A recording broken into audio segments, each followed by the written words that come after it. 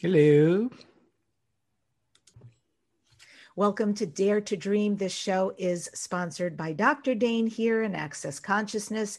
If you are interested in any of their classes, workshops, online products, books, go to Dr. Dane here, HEER.com, as well as accessconsciousness.com. Dare to Dream has been nominated for 2 People's Choice Podcast Awards, as well as a Webby Award, and we are ranked consistently in the top best podcasts in self-improvement in all of Apple Podcasts. My question to you is, what would you do to understand more about what goes on in the stage, specifically musical theater? My guest today is Steve Cuden, who created the hit Broadway and international musical Jekyll and Hyde, writing the show's original book and lyrics with noted composer Frank Wildhorn. Steve has written 90 teleplays for popular animated TV series such as X-Men, The Batman, Iron Man, Pink Panther. Oh, this is a word that Steve will have to say, but I'm going to go on to the next. Gargoyles and numerous others. Steve directed and co-produced the cult favorite horror comedy feature, Lucky. He's the author of 2 books on writing, Beating Broadway, one of which we will be discussing today, and Beating Hollywood, which, if you want to go back in the archives, he was on the show 4 years ago discussing. He taught screenwriting for 10 years in the Conservatory of Performing Arts at Point Park University in Pittsburgh. And Steve currently produces and hosts a podcast weekly called Storybeat with Steve Cuden. These are in-depth interviews exploring the creative process of artists of all kinds. To learn more about Steve, go to stevecuden, CUDEN.com, and storybeat.net. And with that, I welcome Steve to the Dare to Dream show. Hi, Debbie. Great to be here. And for everyone, Debbie will be on the show shortly on Storybeat in the next few weeks, in fact. Yes, absolutely. And I have to say, I'm still buzzing from our interview together because having done a considerable amount of these interviews over the last 12 years, yours is a standout. You're really a great interviewer. Oh, aren't you kind? Aren't you kind? You know, it's a great place to start because you have this ability in some of what you're doing today. Besides the podcast, what is it about speaking to people, celebrities, artists, creatives? What is it that really juices you up and gets you in that conversation? Oh, it's my entire life. I have been very interested in the process of creativity. How does one take inspiration or desire and turn it into a product of some kind? Because at the end of the day, it's all about some production, whether you're producing a book or you're producing a play or whether you're producing a movie, it's all about producing something or a piece of art, anything like that. I've always been keenly interested in not so much, well, I love the outcomes, but I'm also keenly interested in how you get to that outcome. What is that process like? And that's what Storybeat focuses on, is how people develop whatever it is they're trying to bring into the world. And how does it get from some notion in your head to a finished piece that many people hopefully can enjoy? That's really what it's all about for me. I love that. Yeah, the whole idea that there's a product inherent in it. And so you're finding out what systemically has just happened that created that end result. I want to know what created you as an end result, because you spent a lifetime on musicals, writing, observing, being a part of, getting something on Broadway that's got one of the longest runs and not easy to do. Did you yourself attend musicals growing up? Was there a theater influence for young Stevie? Yeah, somewhat. The very first musicals, the first musical I remember knowing about was at a summer camp that I went to called Camp Kewaunee. And those that went to Kewaunee will know all what I'm talking about. I was in a production at Camp Kewaunee. I was all of 8 or 9 years old, of Guys and Dolls at a summer camp, with all boys, no girls. There were no girls there. And I was it turned me on greatly to be able to be on stage. That wasn't really what triggered everything for me, but that was the beginning of it. Was, hey, this is kind of neat. There's lights and there's people out there. And by the way, if you say the lines right and it gets laughs, oh, that just your whole body just goes into a kind of atomic reverie. And so it got into my veins pretty early. I didn't really get going in the theater till I was around 14, 15 years old, when I got involved in a children's theater company here in Pittsburgh, which is my hometown, though I spent many years not here. I got involved in the children's theater company and was doing everything. I did lighting and sets and costumes, and were in the shows. I helped to write some of the shows, and that in my last couple of years of high school was really what got into the veins. That was I was lost at that point in the world of theater, and entertainment and drama and comedy. That's really where it happened. You and I both went to USC, Steve, and you were a performer there, but you also did electrical lighting design. And so with that background, how did you take that and suddenly learn how to write a musical? Well, there was no training for me in writing musicals. Everything that I know about writing musicals came from just doing it. And from observing, obviously, but it didn't come from a book, it didn't come from a class.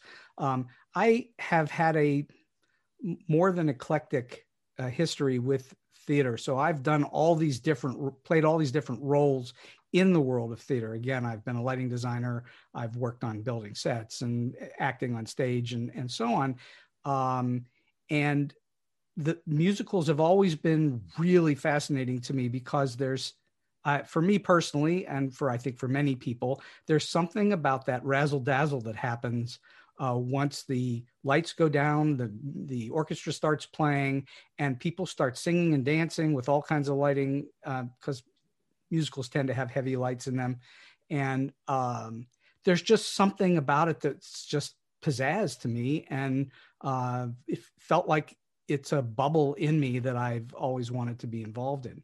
And to this day, I'm still involved in working on them. I'm working on a couple of musicals right now. I can't tell you too much about them because they're in the works, but there's something about musicals. Musicals, by the way, are more closely aligned to how they're built to movies than they are to plays. What do you mean by that?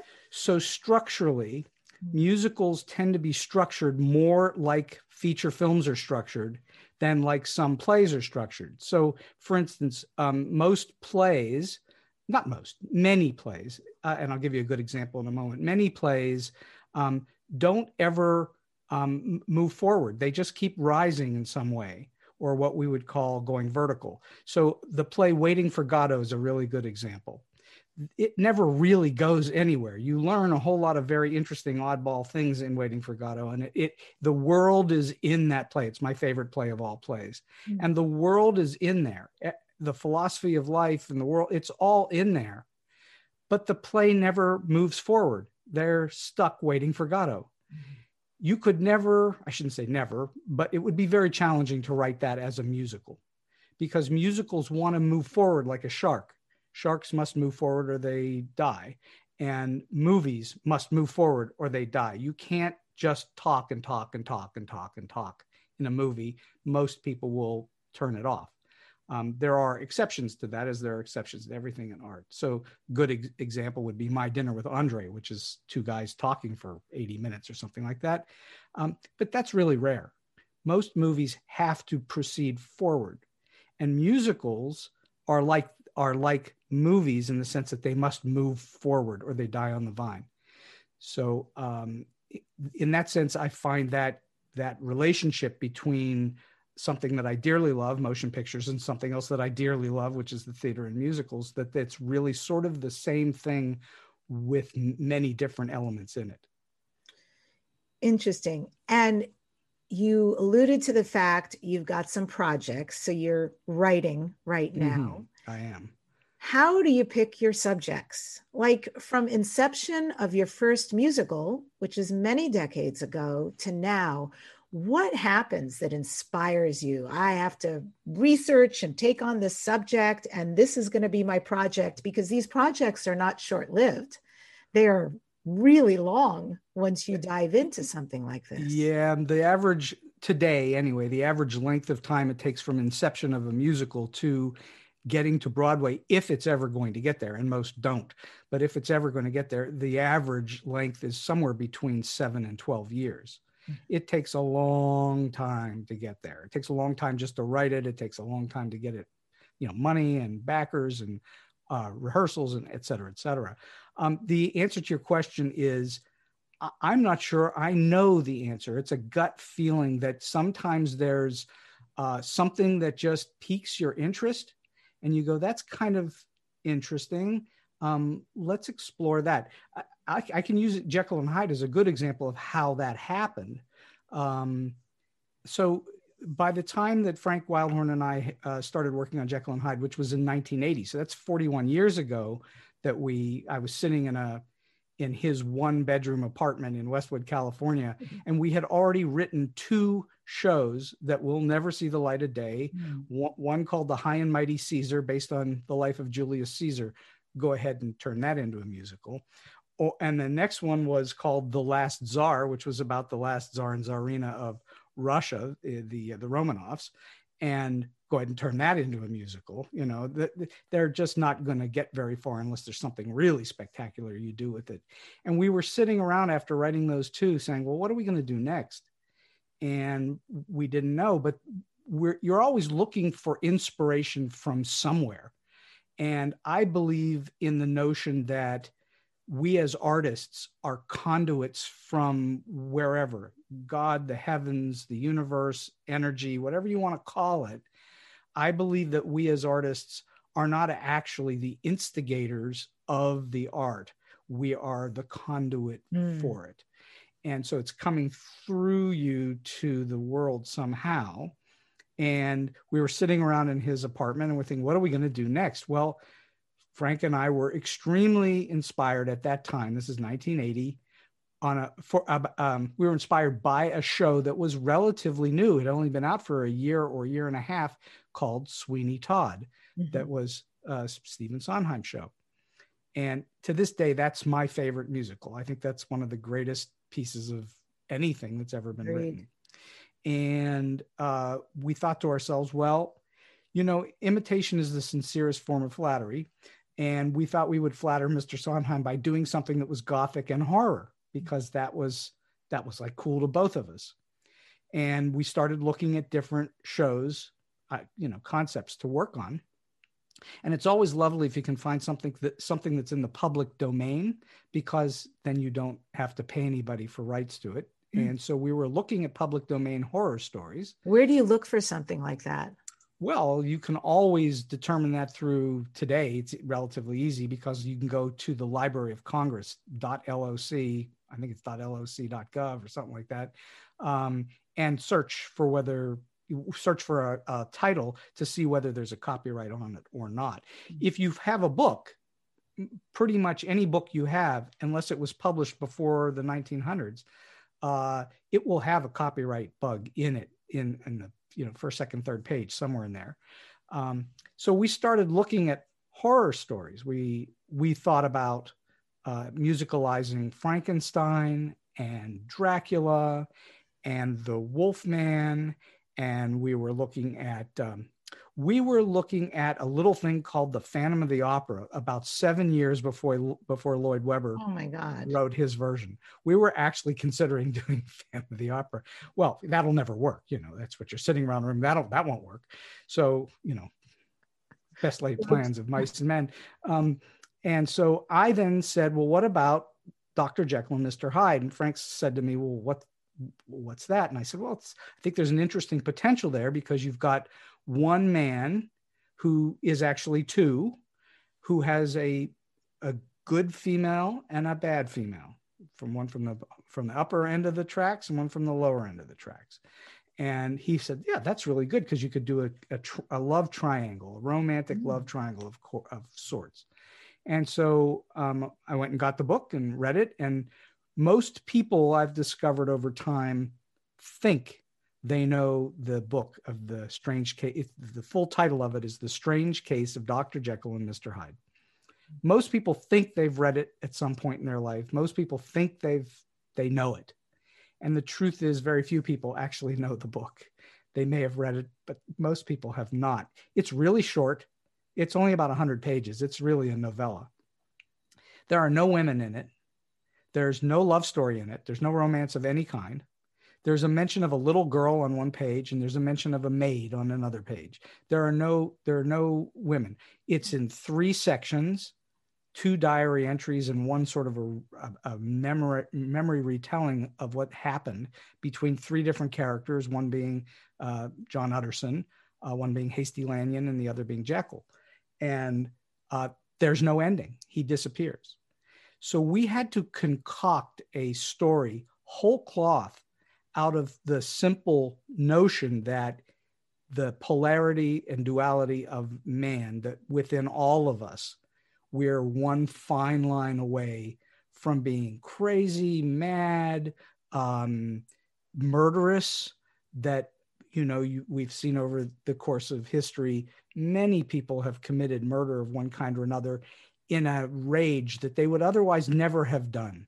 And they wind up paying a penalty for that. But Jekyll and Hyde is Stevenson writes about it, that it is about the polarity that's within all of us, and that we are constantly as humans fighting that polarity.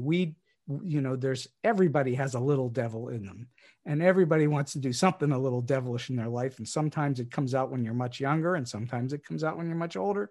But we as humans are always suppressing the evil part of we as humans, that we have that duality. And that then becomes universal. Everybody understands that.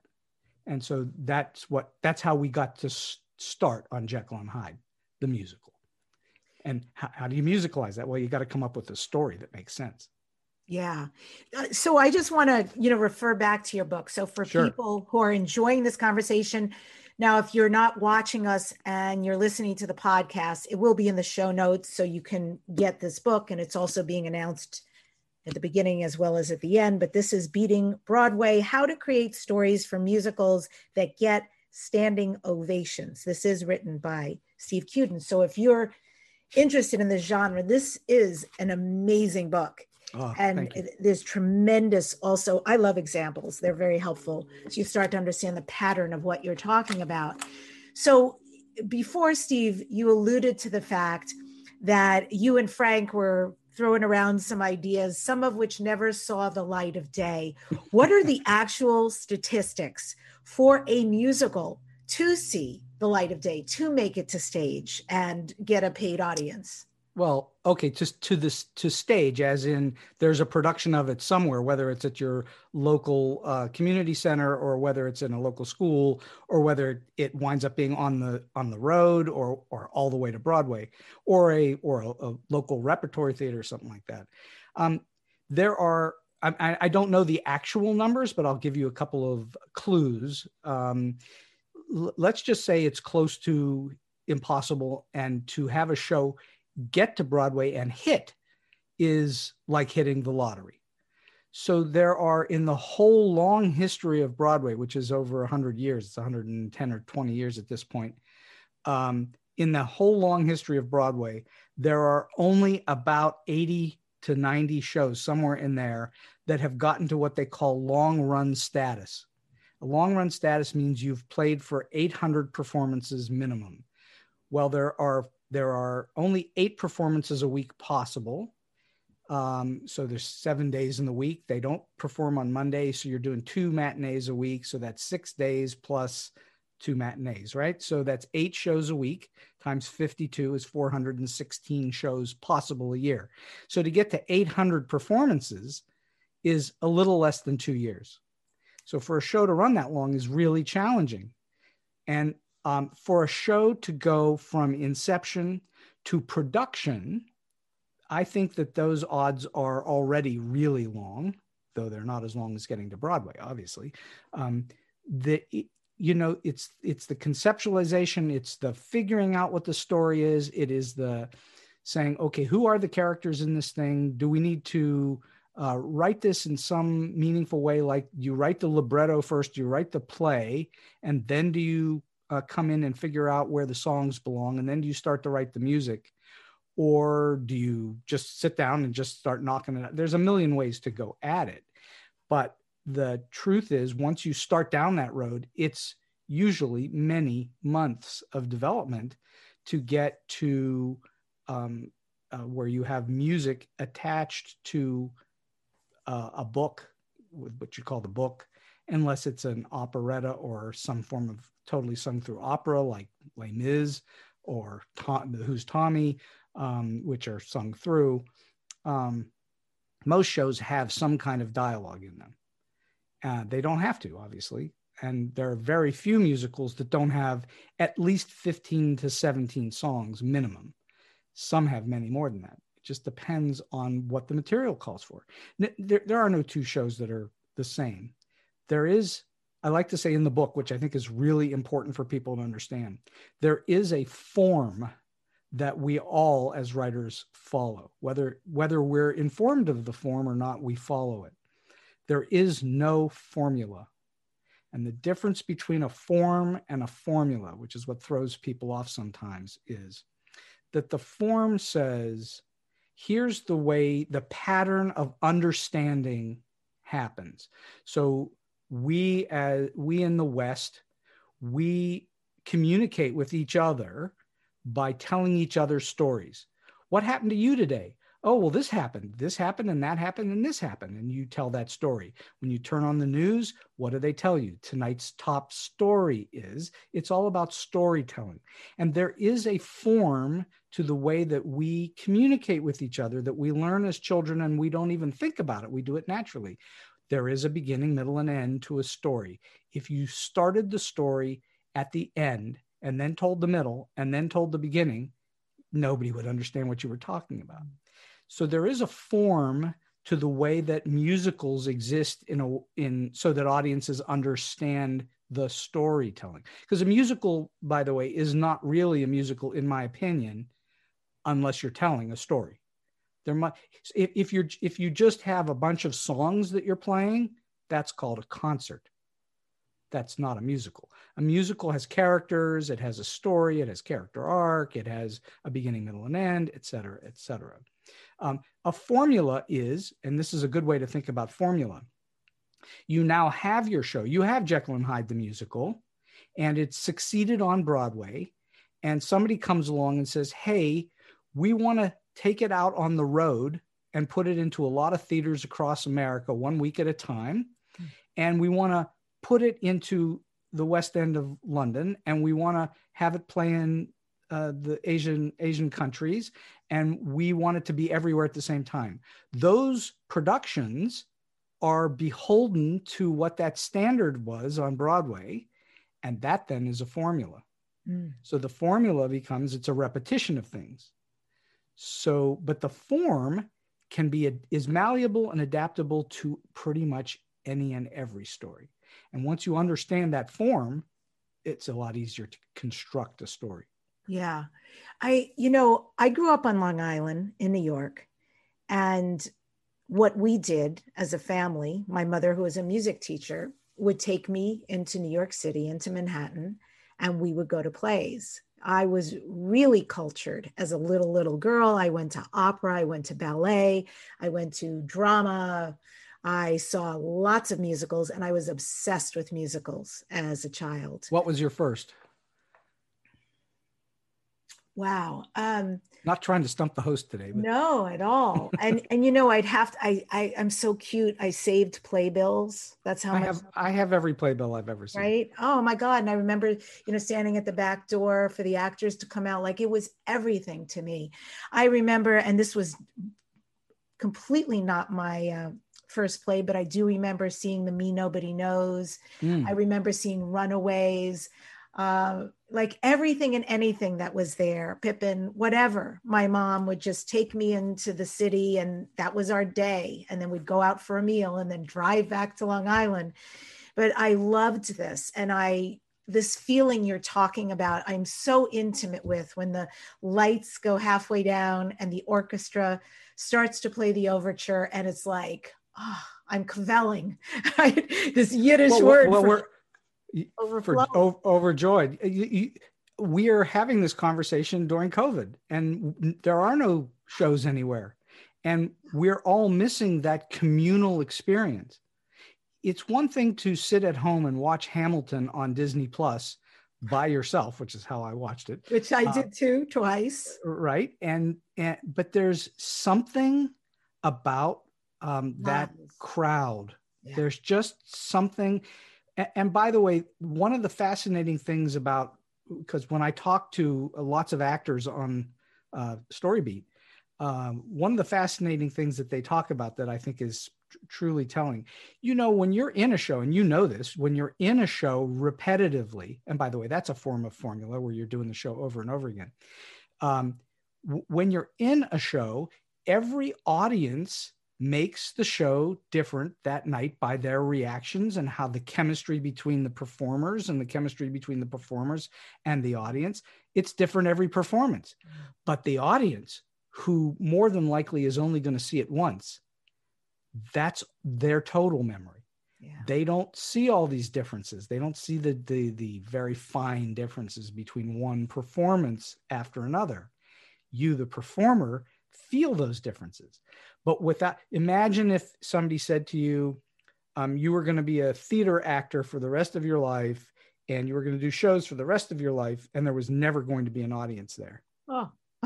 You'd say, forget it. Yeah, you lost me on that last one. Right, exactly. So the audience, by the way, Aristotle, wise that he was 2,700 years ago, said you need a messenger, a message, a messenger, and a receiver.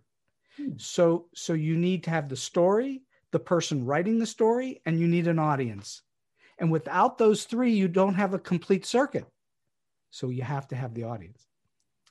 And so I'm so curious, because you've talked about storytelling several times, and I know your book goes into length. What are some fundamentals for really great storytelling? And I have to say, a few of my questions also, they go into the realm that I have a few careers. Most of them are all around visibility. It's actually just one platform, but it's around visibility, writing a book, getting the book to international bestseller, and being interviewed. That's what I coach, and that's what I do out in the world. So for people who are authors, and for people who want to write musicals or plays, or maybe they're speaking on stage, what are some of the elements, the fundamentals of great storytelling? Well, the biggest one, and what is a challenge for both you and me in doing a podcast like the ones we do, is that the singular thing, I have lots of consultant clients on, various, on screenplays and on musicals. The thing that's missing in most stories that succeed, or it's not missing in those stories, it's missing from those people trying to make it succeed, is conflict. And you and I do shows here that have little to no conflict in them.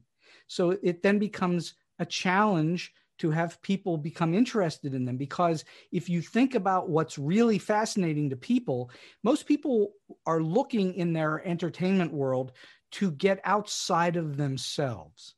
Their mundane or difficult or challenging or troubled lives, whatever it would be, they want a little respite from it. So they go to a movie, or they watch a TV show, or they read a book, or whatever that would be. And what they're looking for, most people are looking for, is a character, usually a protagonist, in search of a goal, and that there is nothing but conflict in the way. And if you have that in your story, where it's nonstop conflict from beginning to end, the audience will love you. They will love you, because if you resolve that conflicted search for a resolution to a goal, if you resolve that in a satisfying way, and that's a key word, satisfying. If what you are whatever resolution you get to at the end of your story, if it's satisfying, you will become all kinds of rich. You will make more money than you know what to do with. And Those are the key underpinnings of all great, successful, memorable, popular stories, is that there is a character in search of a goal with obstacles and conflict in the way that reaches an ultimate resolution, whether happy or unhappy, because there are lots of really successful stories that do not end happily. That whole myth about the Hollywood happy ending, it's true in a lot of Hollywood movies, but there are a lot of successful Hollywood movies that are not happy endings at all. Two good examples: Chinatown, not a happy ending. The Godfather, not a happy ending. So you can find all these really, difficult ends, but highly successful. Why? Because the ending is satisfying to the audience. And those are the elements that aren't there. Now, the other thing, we have already alluded to it, is structure. If you structure your story in a poor way, structure is everything. It's the foundation and the structure of the house that you're building your story on. If that's not there, it will fall apart. Foundation. There is a foundation to storytelling, and then a structure to the building of it. Storytelling, screenplays frequently are said are akin to architecture. There's an architecture to the way you build a successful story. And without that architecture, it will fall apart, with rare exceptions. There are, as I say, exceptions to every one of these rules. But now, Steve, when you do that, when you create the foundation and then the architecture for your story, do you roadmap it? So in advance, do you sit down and just sort of bullet point, well, this has to happen, this has to happen, this has to happen in order to get us here? Or is it just something you allow yourself to flow with and see where it takes? So I like to say the number one rule of storytelling is there are no rules. Cool. Okay. So there's no one right way to do any of this. It's how you are able to best do it. And if it works for you that way, it works for you that way. In my specific case, I'm an outliner. I need to outline. I need to know where I'm going. As you say, a roadmap. I need to know that, or I then am uncertain of what I'm doing. Some people like to just go. They just, okay, I've got a notion, I've got a character, and I'm just going to start putting them into some kind of jeopardy or trouble or make it difficult for them. And I'm just going to see what turns out. There are novelists that work that way, where there's no outline. And I would say a significant number of novelists and screenwriters and playwrights and so on do outline. And then the outline becomes a guide. It's not concrete. And in fact, so there are two different major artistic parts of storytelling. One is an art form and the other is a craft. And you need to be a master of both the art form and the craft in order to be successful. And the craft is something that I can teach you pretty quickly. Craft is relatively easy to learn, though not particularly easy to master. It's easy to understand and it's easy to learn, but not particularly easy to master. The art form is very challenging, and some people are naturally gifted at it and some are not. And it really does require you saying to yourself, okay, in my case, the part of the craft is developing an outline. And so then I feel like I've mastered what it is I'm attempting to do. I know where my beginning, middle, and end is. And every story has a beginning, middle, and end. I don't care what anybody else says. And then how do I get from the beginning of the story to the end of the story, which, by the way, are really tricky because most people don't realize that it's easy to say, it's so simple to say, yes, every story has a beginning, middle, and end. But okay, where do you start? Well, I'll go back to Aristotle for a moment. He more or less, I'm paraphrasing, of course, but he more or less said, you don't want to start your story before it begins, and you don't want to end your story after it ends. I mean, he says that in a simplistic way, but there's truth to that. Where do you start and how do you end?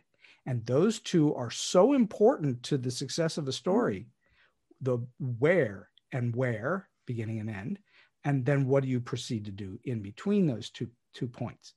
Because you and everybody listening to this has seen more than one movie or TV show that kind of like the beginning of it, it was grinding on and where's the story? It hasn't started yet.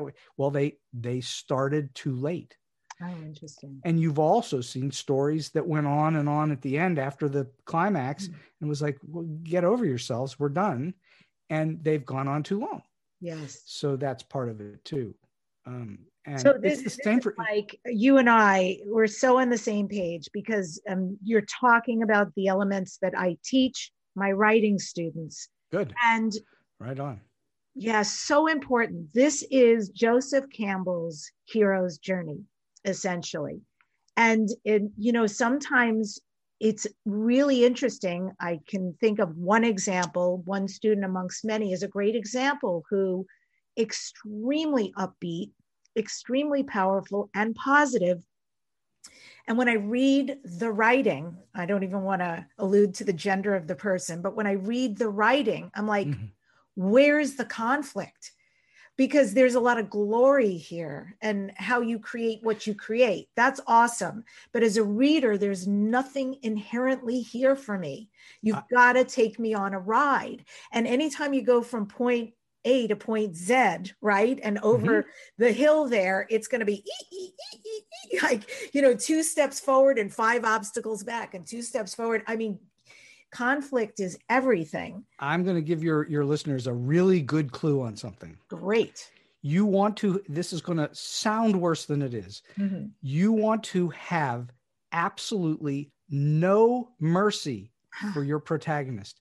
No mercy. I tell my students this regularly. When you start your story, you want to think about your story that you have your protagonist under tremendous pressure, where you're actually squashing them down. They're on the ground and you've got them squashed underneath something and you're squashing them.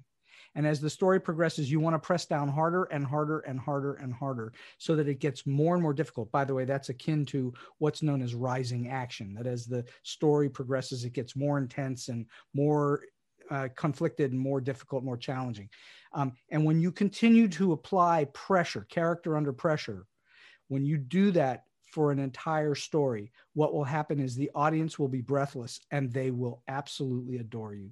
Yeah. And so success comes from that pressure. So when you tell me that you know a writer who's writing the happy stuff or the glory stuff or the successful stuff, people aren't interested in that because they're trying to get away from that. They're trying to find that in their own lives. They're usually not having it in their own lives. And so they escape into the movies to see someone else survive challenges and difficulties. And they will reach, here's another great clue.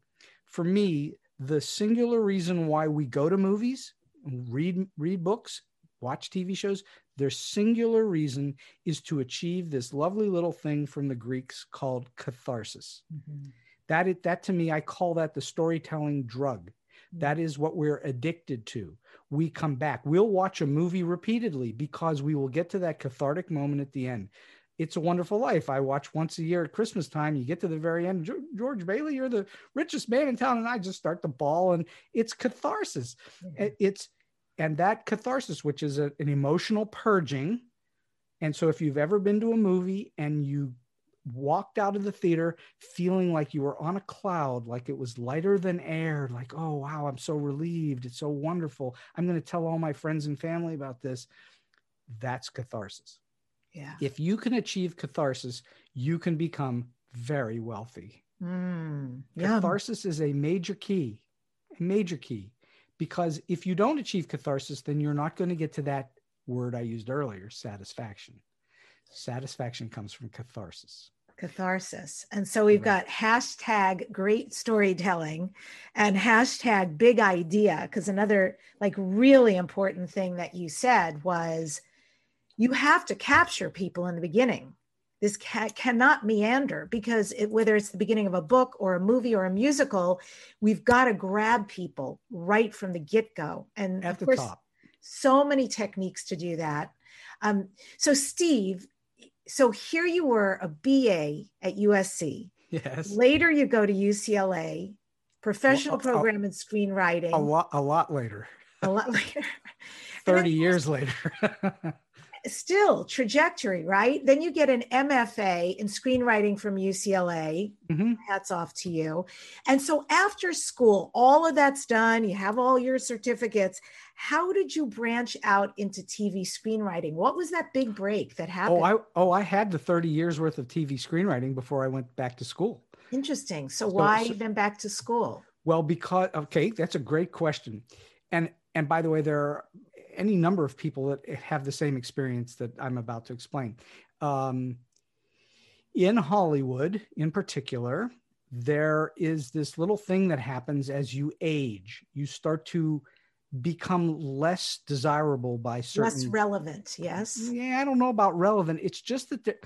So people will talk about ageism in Hollywood. Mm-hmm. And I was trained and do believe that there is a degree of it, but there's much less ageism than there is pyramidism. So what does that mean? As you get into the business as a young person, and you better get in young as a writer because you are eventually going to become less, as you said, relevant. If you get in at a young age, you start to meet people who are your contemporaries. And as your contemporaries start to rise in the business and you start to rise in the business, you are sort of equals. But as you rise up that chain, up that pyramid, because you're going toward a peak, it's not flat. You start to rise in importance, and whether you're paid more and whether you're expected to do more and whether you're supposed to deliver a different thing. And you become a different person as you do more. And as that happens, not to everybody, but to a fairly significant number of people, their friends that have been, you and your friends are sort of helping one another along as you rise up this pyramid, they start to flake away, or things happen. They get families and they decide they don't want to work as hard, or they get sick, or they're sick of the business, or whatever it is, and they flake away. And as they flake away, you lose some of that contemporary juju, I guess it would be, where you're on that same level with someone. And suddenly the people who are now in charge of the shows are 15, 20 years younger than you, and they want to help their contemporaries. So you are unable to get as much work. That's what happens. It goes up this pyramid. And I started to experience some of that, where I was working on less and less material every year that was for pay. And I started looking around for something to do with my life, because I'm not a sit around person. And I thought, I wonder if I would be any good as a teacher. And I thought I would be a good teacher, but I didn't know whether I could teach because I'd never taught. And I decided, well, all right, I'm going to see if I can go back to school and get an MFA, because I didn't want to teach at the high school level. I wanted to teach at a college level or higher. And it's almost impossible to get a decent teaching job at a college anywhere unless you have what they call a terminal degree. That's a MFA or a PhD. So I went back to UCLA. I was delighted that they had accepted me. I'd already written 90 teleplays. Jekyll and Hyde was already a massive worldwide hit when I went back to school, and got the MFA in order to be eligible to get a good job at some university. And within 6 months of my graduating in 2010, a job came available here at Point Park University in Pittsburgh, which just happens to be my hometown. I applied for the job, and the fools hired me. So, then I came back, and I've taught for 10 years here, and recently have stepped down from full-time teaching in order to get back to creativity, but I'm still teaching on the side. So it turns out, and I'm not one to really tout myself that highly, but I'm a pretty good teacher, I think. And I think the proof of it is when you see students come into a school as a freshman and know very little, and 4 years later when they graduate, they know a whole lot. And you know that it's their work, their hard work and dedication, but also you have contributed to that by teaching them things. You're also a story and script consultant, which yes. I love knowing, by the way, because I don't know if you find this, but people will come to me knowing what I do and then assume, well, because Debbie teaches books, clearly You must teach screenwriting. It's a different animal.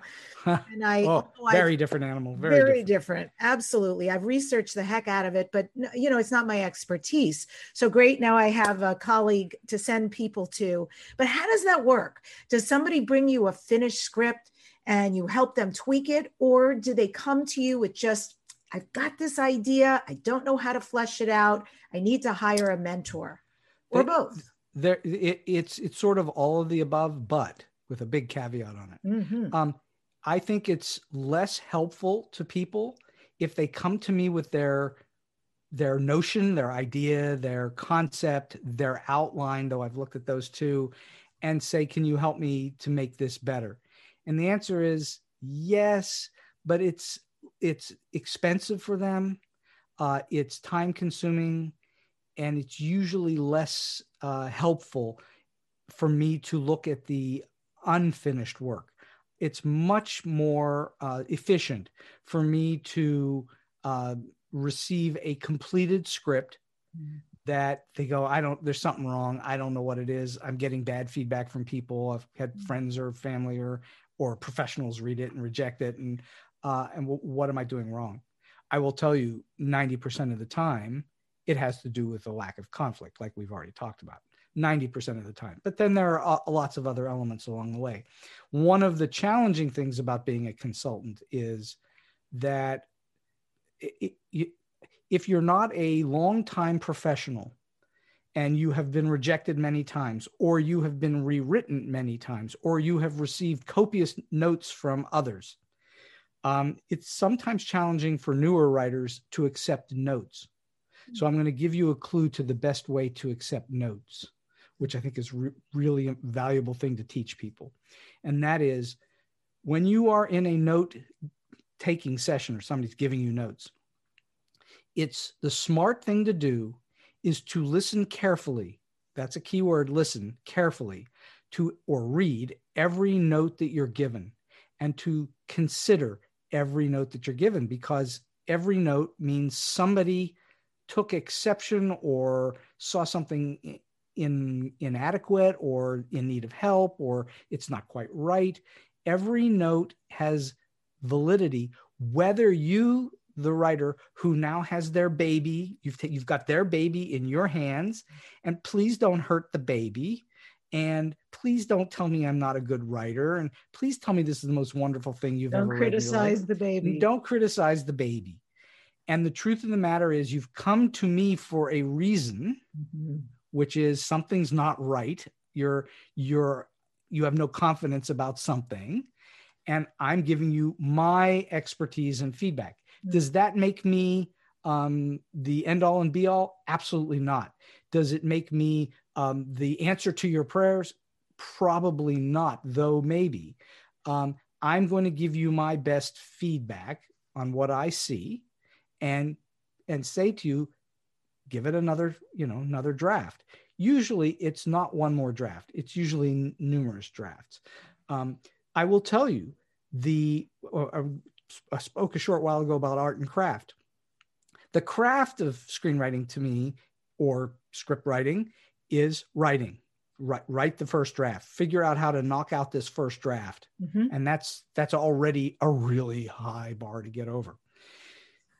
But the art of storytelling, screenwriting, book writing, the art is in rewriting. Yep. And all great writers will tell you that writing is rewriting.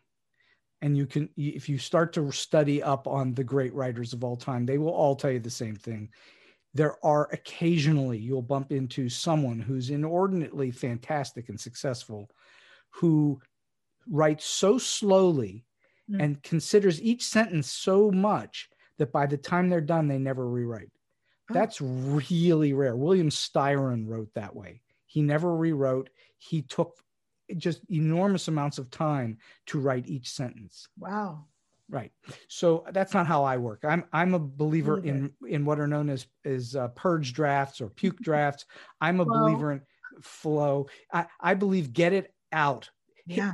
I'll tell you how I look at it. I think of, so everybody, most everybody can relate to the notion of, in school, when you're a kid, you go to an art class and the teacher gives you this big misshapen lump of clay to make a sculpture, or they give you a rectangle worth of clay, and you make a sculpture out of it. So you've got this nothing, you've got a lump, and you turn it into something that looks like something, or it's a cup or an ashtray or whatever you turn it into. As a writer, you don't even have the clay. So your first draft, from my perspective, is you are now manufacturing the clay, the misshapen, lumpy, ugly, you don't know what it is, clay. That's your first draft. And then all the other drafts after it. And I'm a revision draft junkie. I do revision and lots of revisions. All those revisions are taking that clay that you've made and shaping it into something that you believe is a fine thing. And that is, for me, that's a way to get past the challenge of the first draft, which I don't like first drafts. It's painful to me. First drafts are challenging and they're hard, and they never come out, for me, they never come out right. And it's like, oh God, what am I doing now? So I have to go back and start to be an artist. And the art form of it is shaping that clay so that it becomes a fine work of art. Mm. You and I are so on the same page. Thank you. I really appreciate what you're sharing. And for folks who are not familiar or are already doing this and are looking for more depth, more direction and guidance, you are definitely receiving some great tips here today. So you can listen and re-listen. Something I'm fascinated about, Steve, is the fact that somehow you've parlayed your teaching, being a professor, and writing your books and your musicals and your screenplays, et cetera. And then you've also moderated Q&As at Carnegie Music Hall.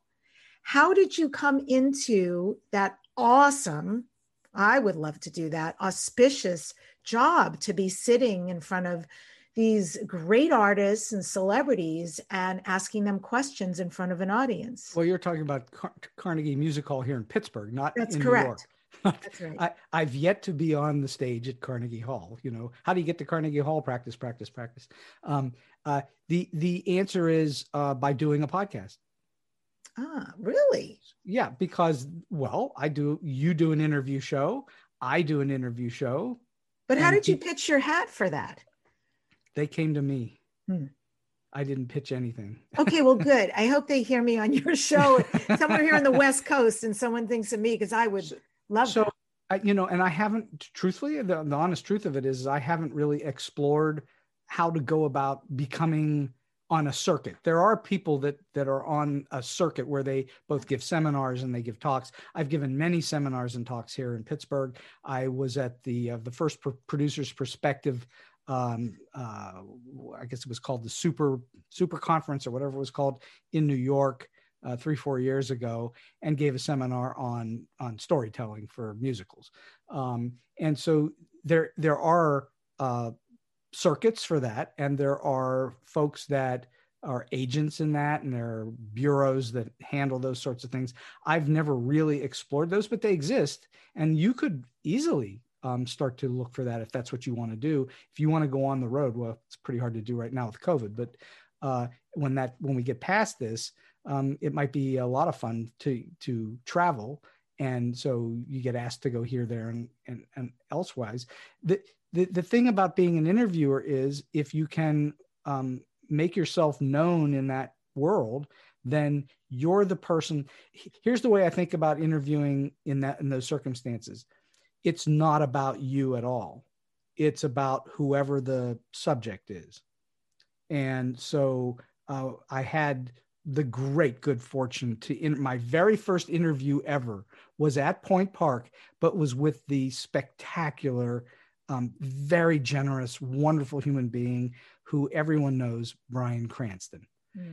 So from Breaking Bad and many other things, Malcolm in the Middle and many other things. He came in and I interviewed him for an hour in front of a live audience at school. And that was my first ever interview of anyone. And I had no idea what I was doing. And it was it was, I was just very fortunate that I was able to figure my way through it, and nobody taught me what to do. I just did it. And part of that, and you have the exact same thing going on, is just innate curiosity. Yeah. If you don't have that curiosity, you're not going to be an interviewer, that's for sure. And I think if that's fascinating to you, so that, to me, the people that I interview, to me, they're all fascinating. They're all successful in one way, shape, or form. I don't have anybody on the show who's a would-be or has never had any success in a career. I don't have those, because what are they going to share with the audience that's useful in my specific show for StoryBeat, which is about how the process of creativity. And unless you are successful, then that process is probably not well formed. And it's possible that it could be very well formed, but you just have had no success. I think that's doubtful. I think if you are well formed in what you're doing as a creator of some kind, then you have found success. Yeah. Because the two go hand in hand. The success and the formation of that process are hand in hand. Yeah. It's hard work to become successful at anything. Have you ever read Malcolm Gladwell's book, The Outliers? I think it's just called Outliers. Sure. Mm-hmm. Yeah. And that's all about, what does it take to become a master at anything? 10,000 hours of work. Right. Well, that's hard. That's dedication. Mm-hmm. It's passion. It's energy. If you don't have passion, if you don't have desire and drive at pretty much anything, but in particular in any form of the arts, you're not likely to succeed. You're not. You have to be dedicated, because you can't go down to the corner to the creative store and buy yourself a career. There's no substitute for doing the work. There's just none. You have to do the work. Well, interestingly enough, I will say that something that came to me by virtue of doing my show was red carpet interviews. There you go. And I have to say, I loved them, because I started to realize early on, like anything in life, some people just have an extremely comfortable, extroverted personality. It's nothing for them to step into that one little space and a step and repeat and, deliver something great in a few minutes and walk to the next person. But there were definitely, and I won't mention names, there were celebrities who that was not so for. And so I found it incumbent on me to create a space that was very safe, but also really conducive for them to have some kind of a flow and a connection, that they would share something that was a great soundbite. And if they didn't, I found a way. Sometimes I would lie and say, you know what, we had a camera problem. I'm so sorry. Can we do a retake? And I would just give them a little bit of direction and a lot of love. Love is very good for creating a safe space. Sure. But I found, much like what you're saying, Steve, I was surprised at how easy it came to me and how much I loved it. And for me, I guess too, if I were to be honest, the glam of getting dressed up, and for me also to be in the spotlight, sure. I've had the 3 tenors sing to me, and, some other really extraordinary moments with people. And just, it's incredible. It opens doors. So there you are on stage at Carnegie Music Hall in Pittsburgh. You're interviewing Bryan Cranston, and then ta-da, he comes on your show. He comes on your podcast. Well, Bryan Cranston was at Point Park, not at Carnegie Music Hall, but capiche. Right. Yeah. So, and then he also has been on the show as well. So, that's just a generous human being. He also, by the way, he's a raconteur and he has great stories to tell, and that helps. What I'm sure you bumped into more than a few times on the red carpet is folks who have been burned by interviewers or who are innately shy. They don't want to really talk about themselves.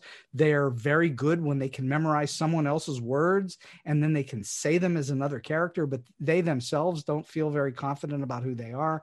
The industry is filled with the stars who are like that, who are a little reluctant to be interviewed. And there are stars who are never interviewed.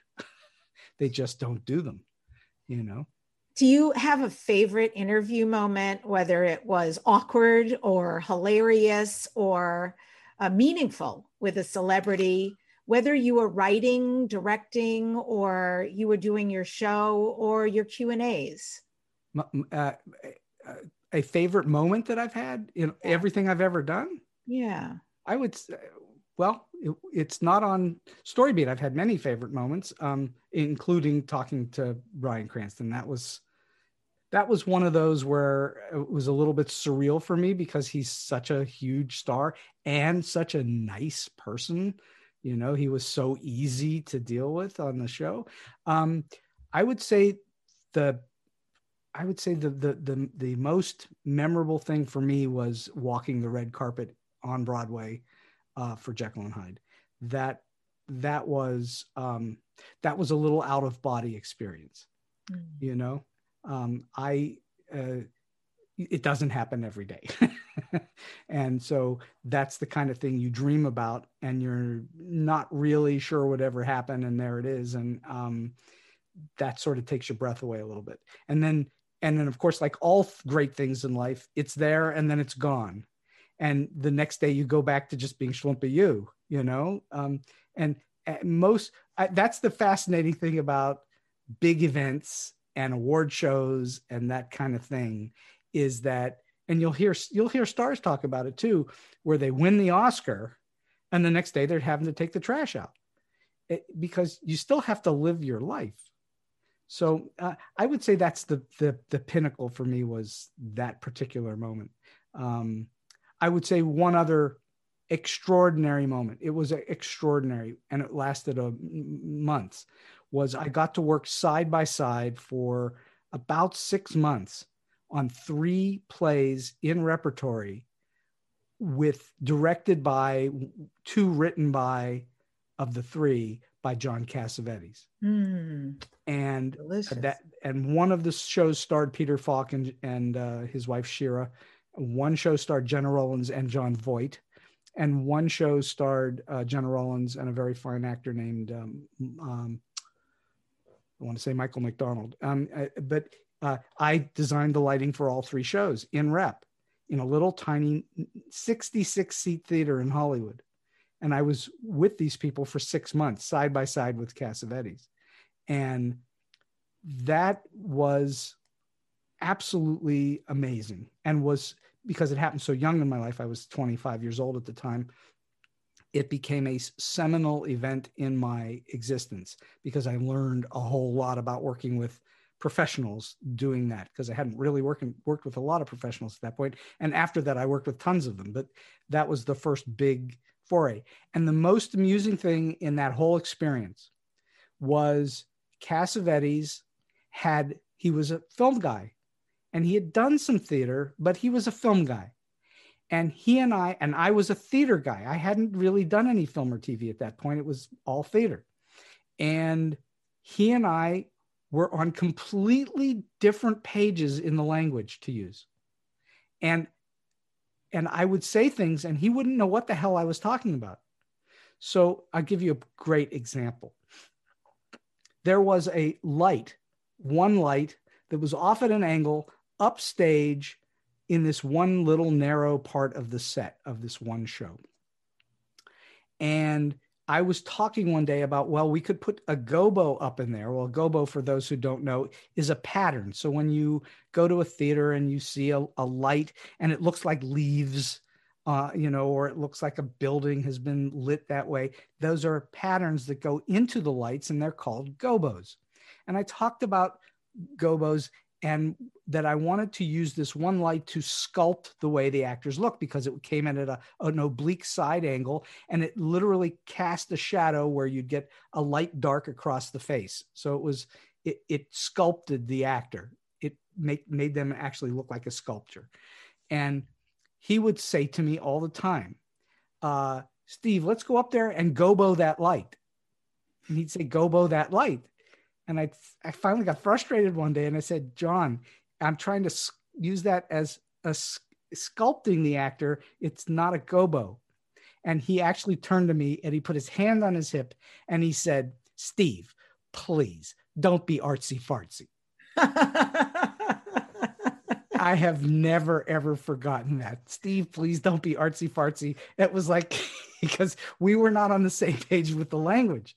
And so, he was using the word as a verb. You're going to go something. Correct. He was using it as a verb, but it's not. And And it was just a marvelous, marvelous experience.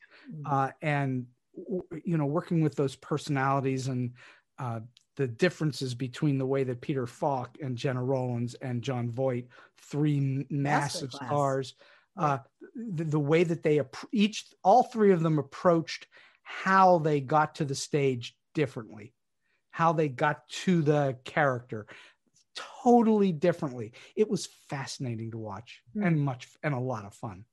And we're at the end here, and I do want to fit in these two really brief questions. So if you can give me brief answers, because I'm fascinated. Your bio said, Steve, you're also an artist. What kind of artist are you?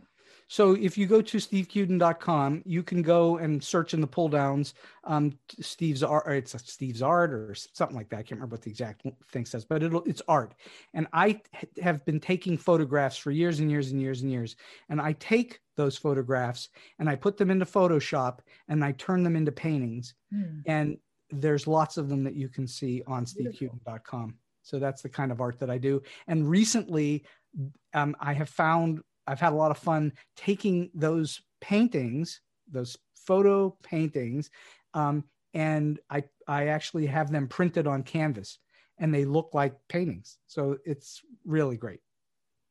Multi-talented. Well, this is Dare to Dream. I know you've already alluded to the fact that you can't tell me about the projects you're working on or you'll have to kill me. So since I very much want to breathe, to live, to see tomorrow, what do you next dare to dream? How can you describe what's next for you in your heart or you'd like to create in your life? My goal is to get back to Broadway. My goal is I'm also writing a feature and I'm in the middle of figuring out a novel. And my goal is to have all three. That's get back to Broadway, get a feature film produced and produce at least one or more novels. That's my dream right now, is to, because the teaching took me a little bit off the creative world. I was still doing it, but at a lot slower pace. And now I'm ramping that back up again. So that's my dream. Wow. So this is your second time in the show. You so deliver. This was such a cool conversation. Well, you make it easy, Debbie. So when you get these 3 new projects running, even if it's not concurrent, but we have to have you back to have the next, phase of your life conversation. I look forward to it already. And, thank you, Steve. Well, thank you, Debbie. Love to be back and always love chatting with you, always. Yeah. So go check out more about him, stevekuden.com. His books, both of them are available on Amazon. The one we talked about today is Beating Broadway. And I end the show with this quote from the musical Wicked. I'm through accepting limits because someone says they're so. Some things I cannot change, but till I try, I'll never know. Subscribe to the Dare to Dream podcast to hear this weekly #1 transformation conversation. Thank you so much for all you post down below. I read all of them. I get back to you as I can. And do subscribe and tell your friends and family about this show. Send it to them. My guest next week is Pax, the divine wisdom source out in the world through the writings of author Penelope Jean Hayes and channeler Carol Serene Borgens. Carol has been channeling the spirit energy Pax since the early 1990s, and the purpose of this connection was to channel Pax wisdom and put it into book form so messages could be shared with the world. It's pretty profound information for right now. So definitely tune in. And remember, don't just dare to dream, dare to turn all your dreams into your reality. And if you're listening to the podcast and you'd like to see me, Debbie Dashinger, and my guest, go to YouTube and join the videos there, youtube.com/Debbie Dashinger.